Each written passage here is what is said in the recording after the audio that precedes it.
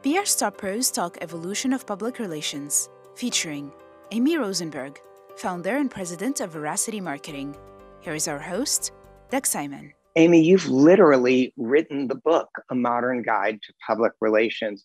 So can you explain and share some of the differences between traditional public relations and what you call modern public relations? Sure.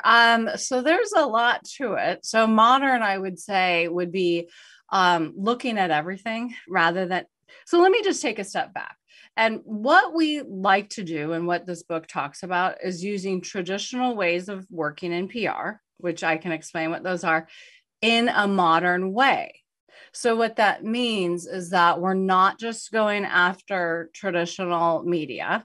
We're, of course, going after blogs and websites. And sometimes, depending on our clients' goals, we're going after those harder than traditional media.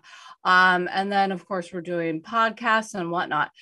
And so then we're also infusing other disciplines in, which can be a little hard because, we're not supposed to be a jack of all trades. But if you can kind of either infuse disciplines in or learn how to leverage other disciplines or other teams and kind of forget some of the old ways of the past and work kind of in a newer way, possibly using blog posts rather than press releases. But the traditional way of doing media relations, kind of the standards, will never change. So that's ethics, that's customizing. We're not ever doing blast emails. We're looking at the medium, whether it's a podcast or a traditional newspaper, before we pitch so that we know we have the right contact and we think about things first, always. Yeah, and you talk about these changes that are going on. Obviously, the pandemic has changed so much, especially in the world of communications. What are some of the new trends that you're seeing that you think will be sticking around after the pandemic is behind us, hopefully sooner rather than later? So, there's a lot to that as well. So with, if you're just looking at the media landscape, unfortunately, newsrooms are shrinking. And we've known that for a while, but I think the pandemic has kind of forced its hand. And so what we have also noticed, so along with that, is that more and more it's becoming important for media members to get views back to their stories. So they are now saddled with not only doing their own journalism, whether it's online or wherever, but they are also needing to get clicks back to their stories. And if they're not, there might be kind of an issue with that management wise. And so because this world is moving so digitally, we think that the PR person's role is to kind of think about who we're pitching so that it helps the journalist even more than just the story idea, build a following and that kind of thing. Yeah, one of the things about your business and in the book is you really focus on a lot of advice for small businesses. And we hear so much about how small businesses drive the economy. So many of them have struggled and suffered during the pandemic.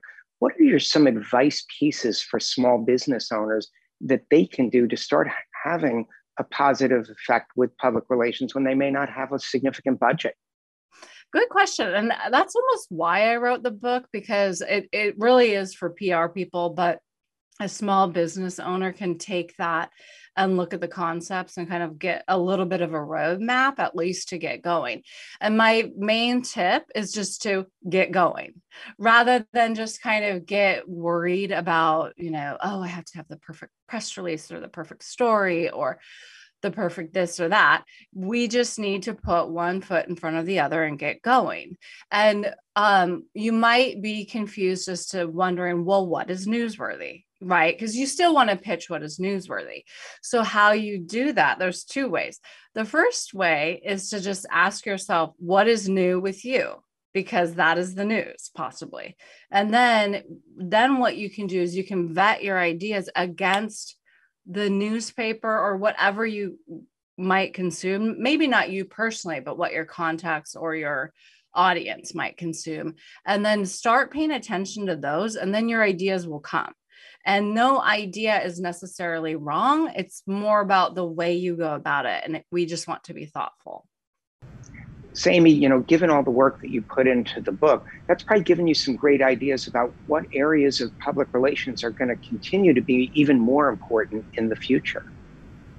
Yeah. So the main thing that we're hearing about, especially from SEO people, which is search engine marketing, they are telling us that their budgets are moving towards PR. And that is because the landscape of Google is such that it's very competitive. Google is very thoughtful as well. And it's hard to get on the top of Google. And so PR can help do that by grabbing high authority links from newspapers and more credible sites. And so that's the main thing. So as an evolved PR firm, or PR person, we must be thinking about how we can either bring in some digital tactics into our work or leverage the digital teams that we already have at our disposal. No, that's great advice. And I really appreciate you giving just some practical, thoughtful advice. One of our goals is to share ideas that people can implement right away. And you've really done a great job of sharing that. So thanks so much for being part of the show. Thanks for having me. It was an honor.